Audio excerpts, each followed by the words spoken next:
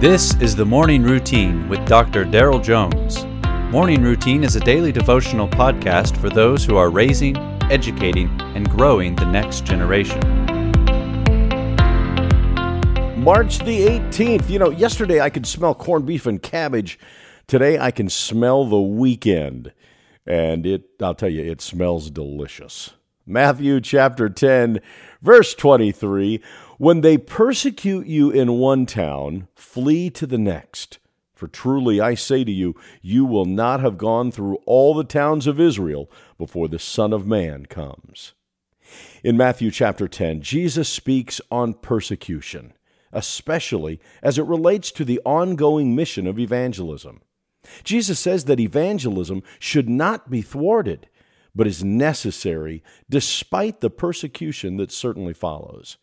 He sends his disciples to nearby towns, giving them direction on how to act when they face it, saying, when they persecute you in one town, flee to the next.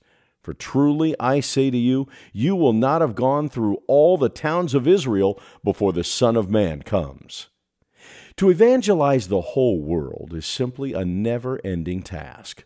Nevertheless, it's a task we're commissioned to pursue. Jesus promises his disciples that they will be met with persecution, since a disciple is not above his teacher, nor a servant above his master. Again, it's a task we're commissioned to pursue. So pursue it. Pursue the task of sharing the gospel with all towns, all nations, as Jesus says at the end of Matthew's gospel. Today, I encourage you, consider how you're pursuing Jesus' commission to share the gospel with all people. Will you be persecuted for it? According to Jesus, yes. But ultimately, he's coming back before you finish the job.